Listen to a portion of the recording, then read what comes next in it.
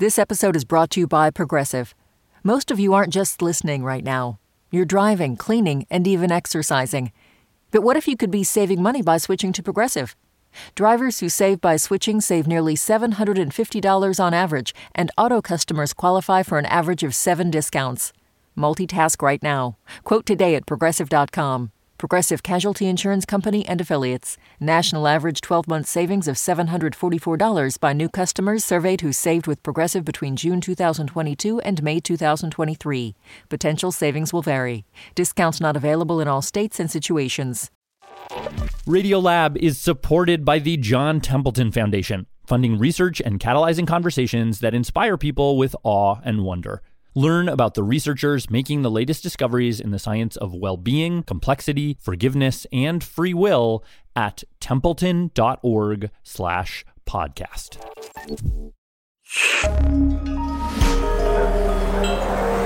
Listener supported. WNYC Studios. Oh, wait, you're listening? Okay. All right. Okay. All right. You're listening to Radiolab. Radio Lab. From WNYC. See? Yep.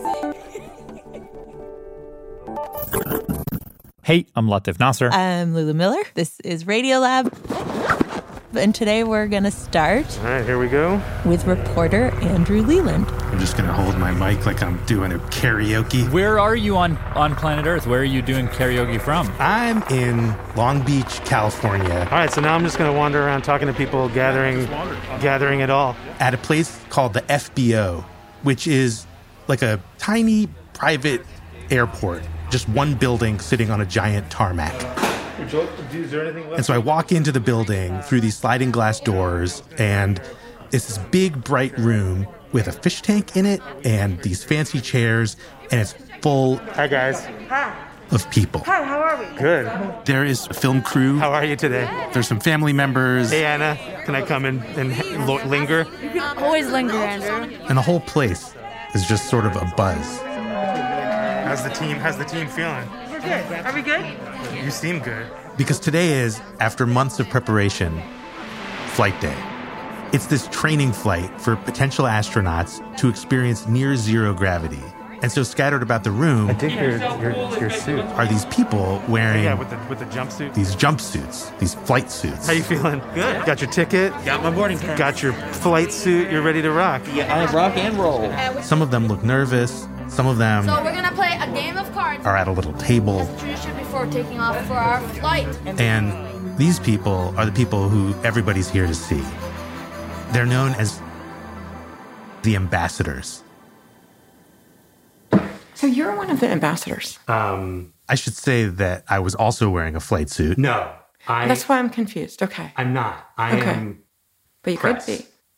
I could be, because technically I'm disabled. Okay, take it away, Steve. I am still arranging the deck. Don't worry, I'm not fixing it. And that's a Braille deck. We're really excited. This is the blind crew. Because what this flight day is essentially an experiment. We're gonna head for the plane. Okay, let's do it. This first step to see what would happen if disabled people were to go to space. You ready to rock? Oh, you got it. Thanks, man. Think you're flying today. And so these ambassadors Yeah, Dan, are we good? We're good? All right. are all people with disabilities. Yes, I'm ready. There are blind people, What the hell are we doing? Oh my God. deaf people, Let my first recorded words be. What the hell are we doing? Oh my God. people who use wheelchairs, people who have prosthetics, who are here to be a part of this Go experiment. on now? Yeah. Sure, that's good. And I was there Making our way up the switchback ramp here. to simply report on it.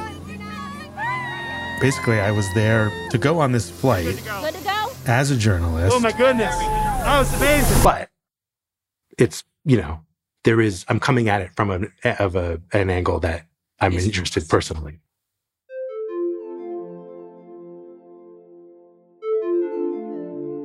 So Andrew is a writer that we've long admired here at the show. And it was a few months ago that he told us about this effort to get disabled people into space that was just in its kind of early experimental phase.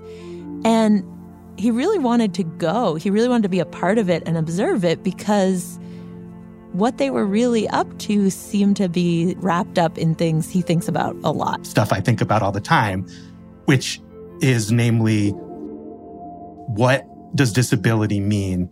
And how does the world look at disability? And how does that view need to change?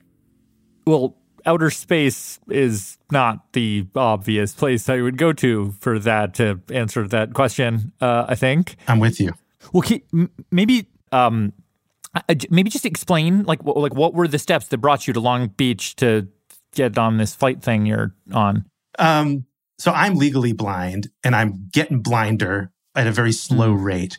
And I've been writing and thinking about disability, and in particular blindness, a lot more intensively in the last couple of years as I've kind of hit a new level of vision. And it's put me in touch with the world of blindness. And I've been hearing about... 1, 2, 3, here's the mic check. And if I get excited, I might talk like that. A woman named Sherry Wells Jensen for a while. I won't be doing much singing, I don't think, so that's... And it happened that Sherry is one of the key architects of this whole getting disabled people into space thing. This could really change a lot of things. And so it's humbling and exciting and overwhelming to be part of it. Well, so and also terrifying. Well, before we go deeper into all of that, there's a lot about you that I don't even know in terms of your background and how you got to this point. So can we go back there first and then work our way back up? Yeah, sure. So where are you from, Sherry? I'm from Temperance, Michigan. Yep. And where's that? So if you hold your hand up like people do when they're from Michigan, Temperance is right down by your wrist on the thumb side. It's a pretty small town, rural. And Sherry was born blind. But I was a tree-climbing, forest-running child. I wanted to do everything. But she said most of her childhood felt like people... telling me, slow down, be careful, stay safely on the ground, let me literally control where your hands go, and please go sit down and let me take care of you. It was suffocating. Oh, it was a lot. But she said that she always had this place of refuge. Outside, in the dark, at night. In her backyard. In the quiet, by myself. And I remember just having that sense of, wow. No eyes are on me now. This is just me and the world, and I can move through it gracefully and quietly and intentionally. And I felt powerful, and I felt sleek, and I felt like I had the night on my own terms. It was all mine. And she said that even though she couldn't see the stars, she had that feeling. The world is so big, and I am so small. That sense of awe. That sense of wonder. And she said it was in part those nights in her backyard that made her want to become an astronomer. Yes. But, when she would say this to people, they were like, oh, yeah, yes. Mm-hmm. I could read the room, and I knew what was going to work and what was going to be a problem. So she graduates high school, goes to college. Discovered linguistics. She became a linguist. And then, so there's only one more sharp curve to go around to get where we are. Skip ahead about 14 years, and I got just an email out of nowhere that says, we know we're doing the SETI the SETI Institute, that's what they call themselves. Which is the search for extraterrestrial intelligence people. We know we're doing a seminar on cognition across the cosmos. Would you like to come out here? And they'd gotten a hold of Sherry because she had developed a class in astrolinguistics, which is basically the study of... what would a truly alien language be like? How you're going to communicate with aliens. And after I picked myself up off the floor, I tried really hard to write a professional sounding, oh yes, I believe I can fit that into my schedule and I'll be happy to attend. All the while, I was screaming my head off. So she just starts reading anything she can find. Everything I can get my hands on about extraterrestrial life, and something keeps getting repeated. And the thing that keeps getting repeated is that any intelligent life capable of developing sufficient technology to build a radio telescope will have some analog of human visual perception. And I kept reading that, and I kept thinking, really? Are you really freaking trying to tell me that you could not have a civilization of blind people who could discover science and build a telescope? Is that really what you're saying? Because if that is what you're saying, we are going to have words. So I wrote this really cool paper about how a blind race of aliens could go through all the steps of growing up and not being eaten by tigers and gathering food and discovering science and building a telescope. And so I presented this paper, at a conference, and we had this lively debate about some of the details. And I thought, I'm doing it. I'm showing them, and they're getting it. And I could see how talking about blind aliens can make it better for blind people on Earth and making it better for all disabled people on Earth. And I was so happy. And then we get to the end of the paper, and I felt like they were with me, and they believed that I could build a telescope. And then I turned around. They were about 2 steps down off of the little stage I was on to get back to the seating area. And one of the people who had just agreed with me that blind aliens could smelt metal and build a telescope leaps up out of his seat, comes running forward, and says to me, "Let me help you down those 2 steps." And I felt like, oh, it's not going to be that easy.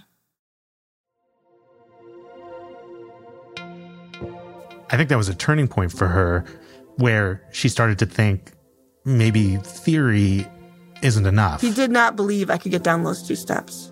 And instead, she needed to think about people, disabled people, blind people in space, and what a blind astronaut would look like and how that would work. Because you can't just do that without profoundly changing how disabled people are perceived on Earth. And so in 2018, she sits down and writes this article for Scientific American called The Case for Disabled Astronauts.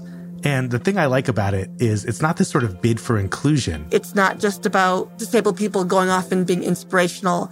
It's not, we're going to give candy canes to disabled kids on Christmas to make them feel better. She's sort of making the case that, like, actually, disabled people would make for better astronauts. And they should actually be given this, like, preference when you're picking your next flight. Why? Why? Well, I mean, Sherry likes to say that space is trying to kill you at all times. We're not evolved to go to space. Everything that we trust and depend on Earth is just gone in space. It's just not there.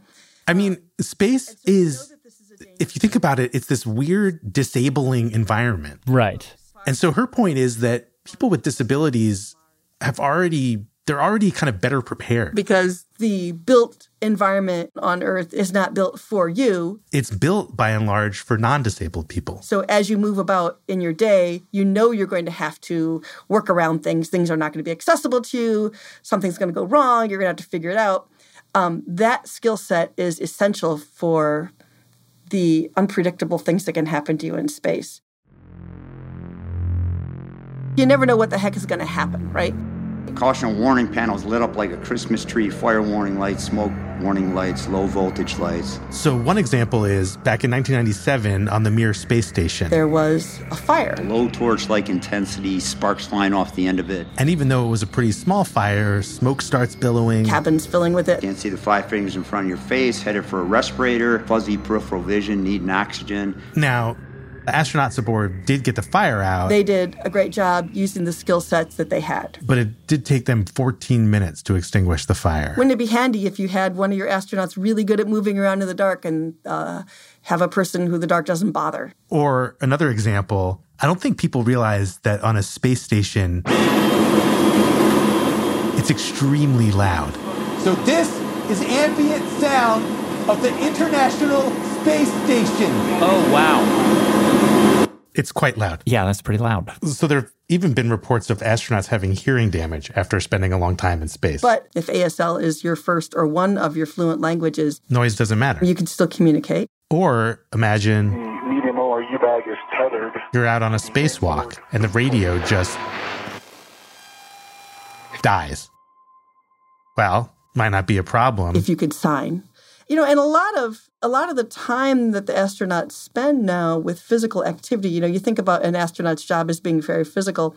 A lot of the very physical activity is the 2.5 hours a day they spend doing training. Without constant load on your body, your muscles will start dissolving. Your bones will start getting reabsorbed back into your body. Doing physical workouts so they can retain the muscle tone and bone density that they came up with. Luckily, we have the capability to run here on the space station, too. So every day, they have to ride on stationary bicycles and strap into this special space treadmill. Well, you don't have to run on the treadmill if your legs already aren't functioning. That's time they could spend doing anything else, like research. And So we're at the very beginning of space travel, of this whole enterprise of humans moving ourselves off the planet. But because we're at the very beginning of this, and more companies and governments are gaining the possibility of putting people in orbit themselves, the question is, how are we going to do that?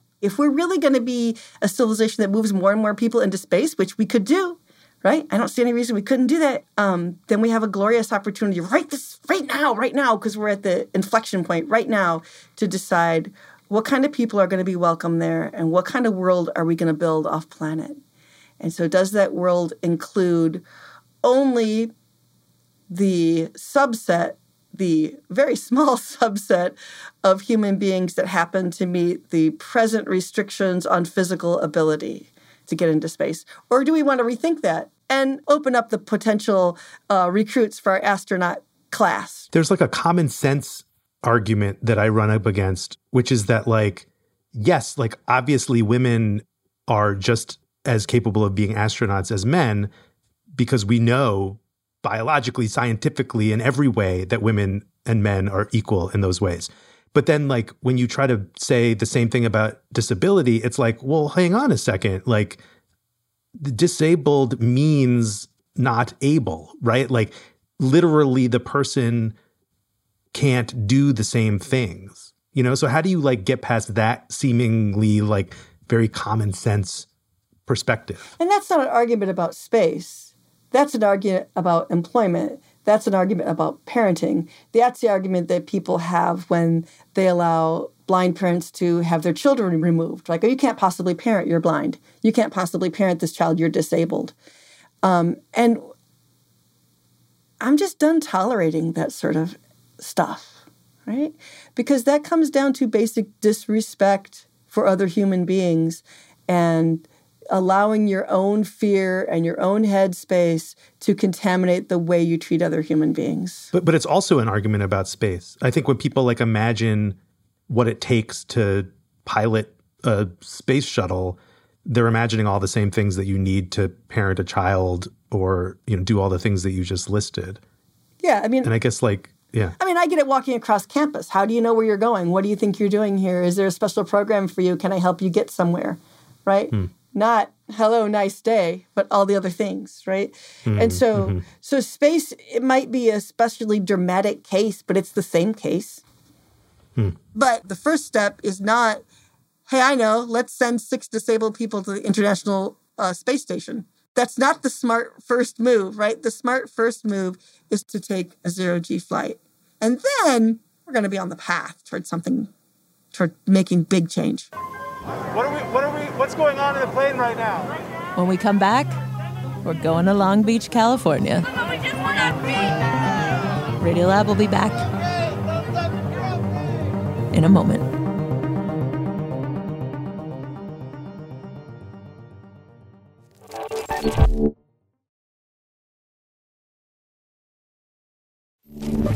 Lulu, Latif, Radiolab, back with burgeoning space astronaut, reporter Andrew Leland. So how do we go from Sherry, like, having this kind of amazing idea that seems born of her childhood and born of some real frustration and other things, into this article, great think piece, loving it, clicking, to what the heck is happening up down in Long Beach? Yeah.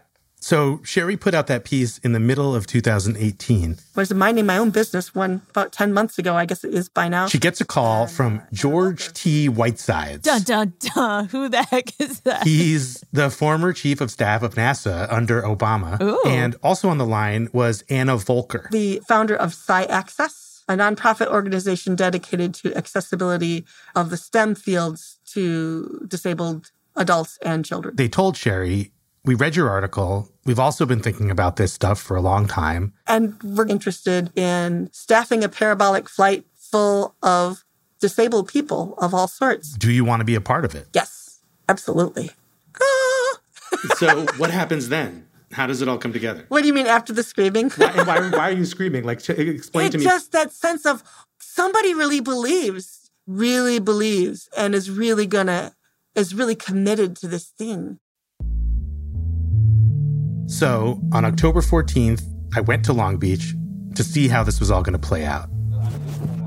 But also, I had a seat on the plane. Something about my body shape and the way this fits me, it feels much more like sanitation worker than astronaut to me. So I get my flight suit on, I go gather with everybody. Hello, welcome to Los Angeles / Long Beach.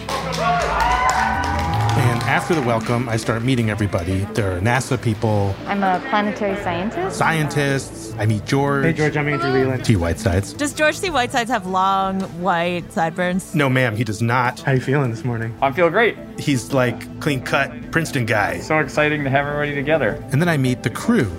Welcome.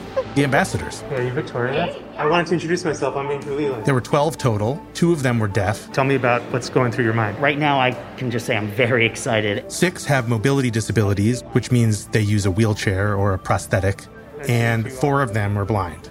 Hey, Andrew. How's it going? Good. It's nice to meet you in person. I know, finally. One of whom was, of course, Sherry. How are you, my friend? I'm good. Oh, sorry. I just bumped into you. I'm freaked out. I'm overwhelmed. Are you? I touched a thing that's going to space. And so the plan for today is that all of us are going to get on this plane and do what's called a parabolic flight. Right.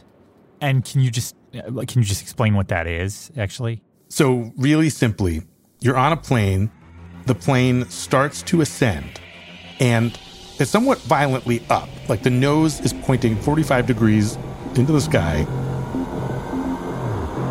And then at like 32,000 feet, the pilot cuts the thrust of the engines and starts to level the plane back out. And it's in that moment, because of physics, gravity starts to get canceled out. And what you get is this little window of like 20 to 30 seconds where you feel weightless, where you feel like you're just floating in space. Kind of incredible, really. Well, I'm wondering what exactly is the question you all are trying to answer with this flight? I think the question is, what is zero-G like for disabled people, and what do we need to do to make it accessible? What problems are we going to find? So we're sort of out there looking for problems. So if you guys want to pick your sounds, then I can program them. So for blind people floating in zero gravity, do we in fact need some kind of device I don't that will help you always know where the nominal floor is?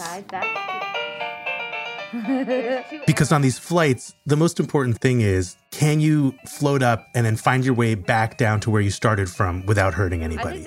So before the flight, the blind crew was testing out these different ringtones that might help them orient themselves.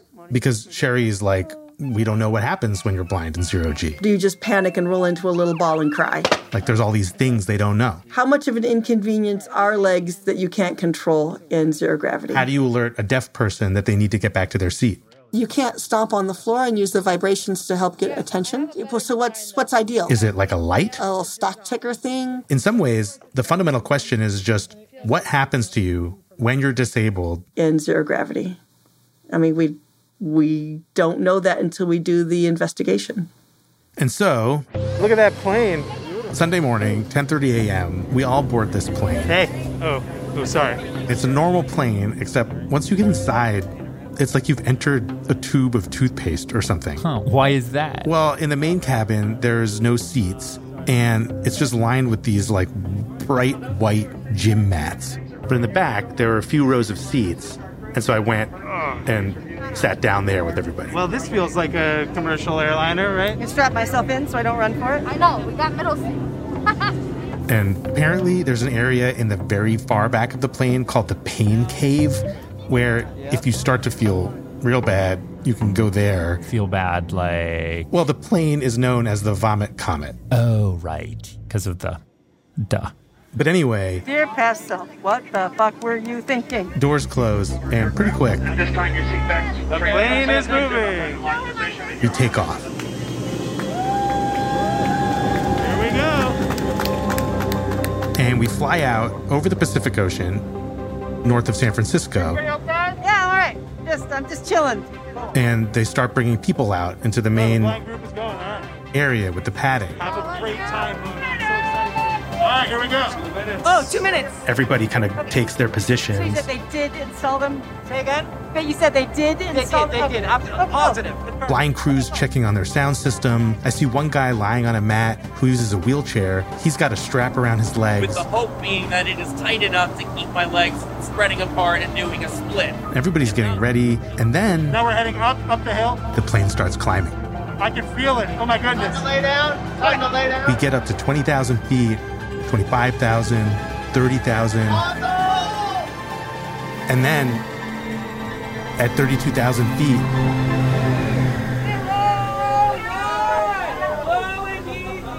we enter zero gravity. Wow. And suddenly, people are just floating everywhere, Holy shit. bouncing off the walls. Going this way? And there are just all these bodies moving around in space. And it's pretty chaotic and disorienting. But it's like you get a peek into this other world, and then it's like, and in like 20 seconds, gravity's back. It's extremely disorienting. I forgot which way the floor was, but I found it. If I was totally blind, I'm trying to imagine how I would be doing this. So the plan is we're going to do 15 parabolas. And as we keep going, I'm trying to get around and talk to people and observe things. And I'm in a snow globe that a toddler is shaking every minute. I don't think a single person is doing an experiment on this plane.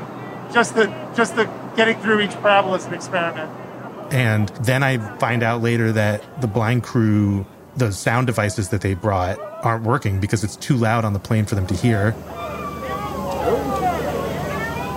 And every time I feel like I'm trying to get a handle on something, somebody starts yelling, "Feet down, feet down!" But eventually, I do make my way up to the blind group. How you doing? And they're like, Dude, it's amazing! "This is incredible." Sherry, how are you? Awesome. Everything's going good? Awesome. So good. And do you have trouble like bumping into anybody or like finding the floor or anything? No. Oh shit, I think is it starting again? I'm gonna lie down.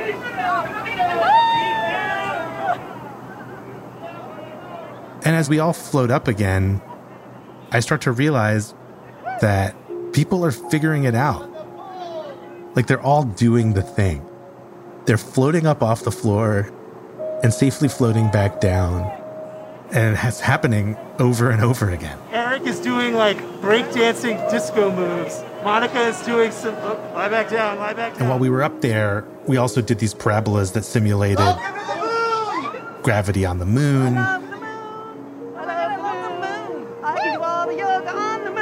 And gravity on Mars. Mars. Oh, yeah. Mars is good. And at a certain point, I'm having kind of an emotional reaction to that. I just felt overwhelmed. No one's in the pain cave. No one's getting sick. Like, they're able to do this. Here comes another one.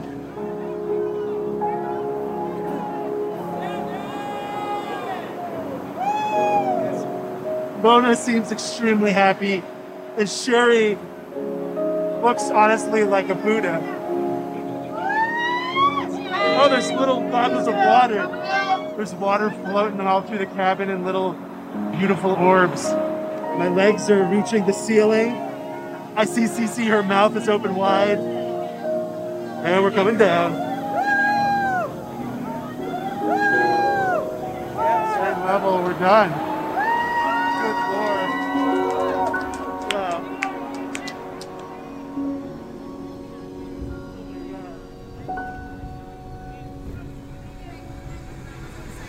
Ladies and gentlemen, welcome back to Long Beach, where the local time is 2:59. So we make it back down to Earth. We deplane. We have some snacks. There's lots of hugs. And that's pretty much it.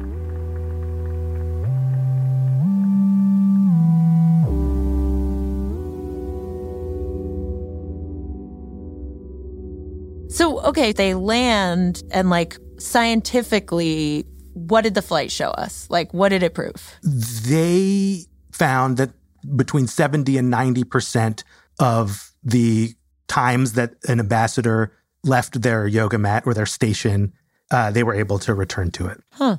And that's like, how does that check against their expectations? Or I think they were very happy with that. And was it truly just like, can disabled people hack it in a space flight? Or was anyone looking specifically at, could they make better astronauts than non-disabled people?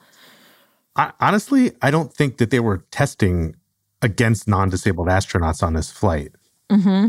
I mean, it was a really tiny mission compared to being in actual space, like to being an astronaut. But I will say that when I was on the plane, I did feel like there were some moments when that huge distance between what it takes to be an astronaut, to go on a mission to Mars, and what was happening on this plane, that huge distance felt like it started to collapse a little bit.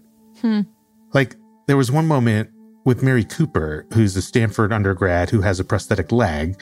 One of her goals was to remove her prosthetic leg and reattach it in microgravity, and so she did that test, which is fine. But then she also took it off, held it in her hand, and spun it. So that it was spinning on its axis and kind of rotating, doing this very graceful microgravity balletic turn in space. And as her leg was just floating there between us, I just looked at her and I was like, you are totally an astronaut right now. We can do this. Disabled people can be astronauts. It's clear to me. Sherry Wells Jensen again. And so I felt powerful and confident and joyful. But we didn't flick a switch and change the world. I can tell that by the next 2 times I went through airports, right? You know what I mean by my airport situation, right? Yeah. Wait, what's the airport situation? So after the flight, Sherry left Long Beach and flew up to Berkeley to visit some friends. And as she was getting off the plane and walking up the jetway, these guys came up behind her and started directing her. 3 guys behind me in the jetway going a little bit left, a little bit right. That's like they were trying to, I should have turned around and said, if y'all want a remote control car, go buy one, because I would just like to walk down the freaking jetway in peace. Could you stop? Yeah. Could you stop? Could you please Jesus, could you please stop? Stop.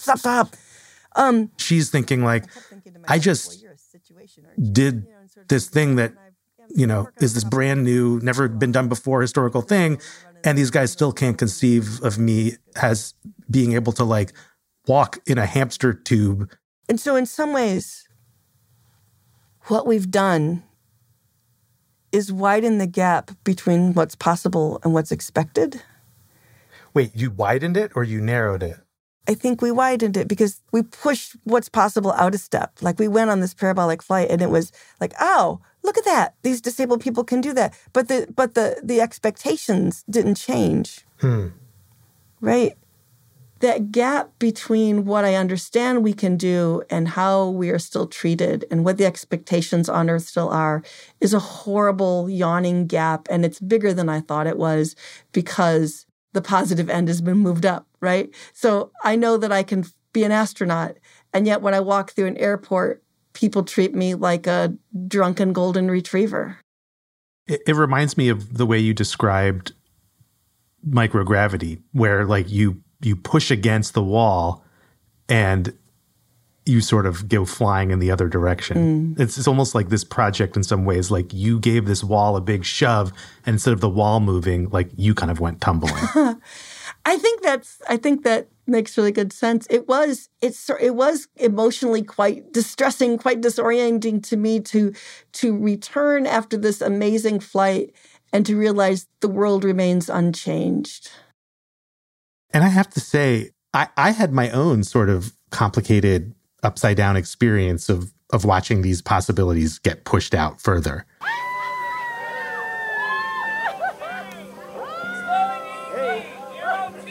I am floating up from the ground. Like, around the end of the first set of parabolas, I see Eric flying. there was this moment where Eric and Sawyer, who were in the mobility group, sort of floated into standing positions. All right, so apparently in lunar gravity I can stand, so that's cool. And I started crying. I'm having kind of an emotional reaction to that. And I really didn't want to be crying. I can imagine doing this with people who can walk. And I felt really bad that I was crying. And why would you feel bad about that? It seemed to come out of the sense of liberation that, like, you know, the wheelchair like that like their disability had been erased, and that's a thing to celebrate. Because that goes against everything that I'm trying to understand and sort of situate myself towards, right? Like, I feel like as I become more blind, it's really complicated for me because, like, what I'm going through right now is a loss, and I'm experiencing it as a loss. Like, it's a literal loss, but there's all this emotional loss connected to it too. But at the same time, like, I am recognizing elements of blindness that are interesting. And, like, it's tricky. Like, part of me wants to, like, go with the Sherry route of being like, and maybe even it's making me better, you know, and I'm not there yet. But at the very least, I don't want to see disability as a negative trait that should be erased. Mm. Let me ask you in terms of the flight.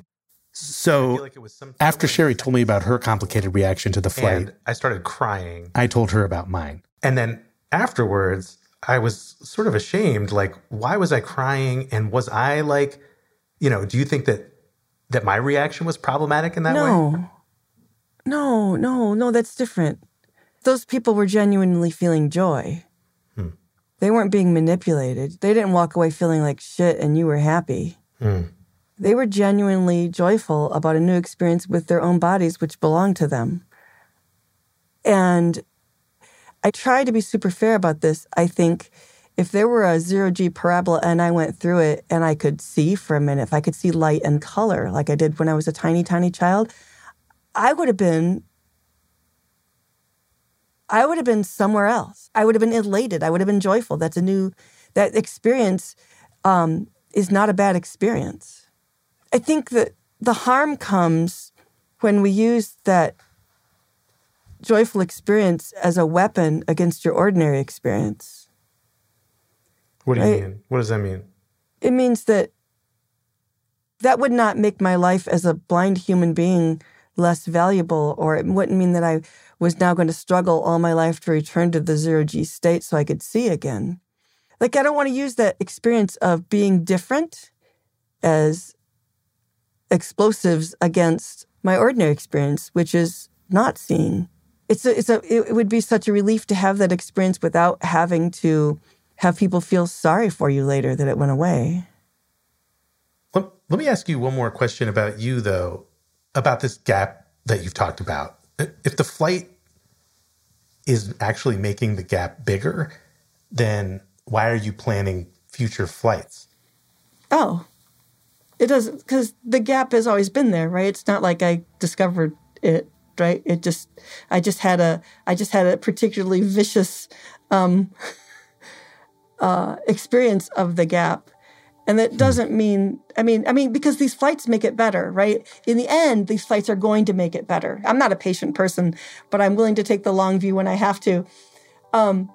That we're making things better by doing the work of gathering the data that we need, that will eventually make things more accessible, that will eventually change lives, that will eventually destroy the gap.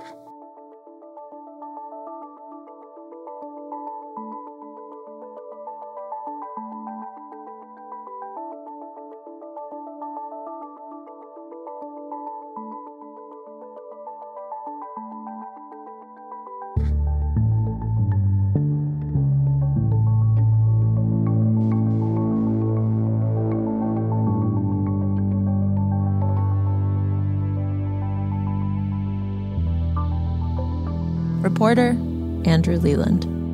This episode was reported by Andrew Leland and produced by Maria Paz Gutierrez, Matt Kielty, and Pat Walters.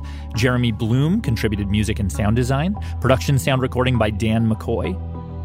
Thank you to so many people. Here we go. All the Mission Astro Access ambassadors, including and especially Sherry Wells Jensen, Dana Bowles, Apurva Varia, Eric Ingram, Mary Cooper, Mona Minkara, Sina Baram, Zubian Wuta, Cici Mazik, Victoria Modesta, Eric Shear, and Sawyer Rosenstein. Plus, additional thanks to George Whitesides, Anna Volker, Ann Capusta, Jamie Molaro, J.D. Polk, Katie Coleman, Shannon Finnegan, Sharon Von C., April Jackson, Ebony Gaitan, and Annie Diekman. I'm Lulu Miller. I'm Latif Nasser, composed of the wrong stuff. This is Radiolab. Thank you for listening.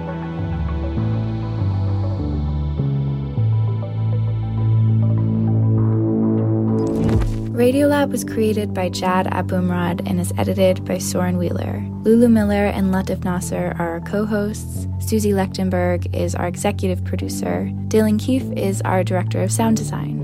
Our staff includes Simon Adler, Jeremy Bloom, Becca Bressler, Rachel Cusick, W. Harry Fortuna, David Gable, Maria Paz Gutierrez, Sindhu Nyanasambindam, Matt Keelty, Annie McEwen, Alex Neeson, Sarah Kari, Anna Rosquet-Paz, Ariane Wack, Pat Walters, and Molly Webster, with help from Carolyn McCusker and Sarah Sonbach. Our fact-checkers are Diane Kelly, Emily Krieger, and Adam Shibo.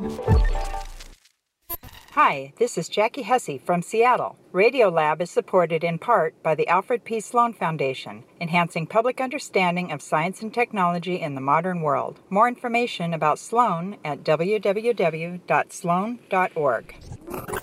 Science reporting on Radiolab is supported in part by Science Sandbox, a Simons Foundation initiative dedicated to engaging everyone with the process of science.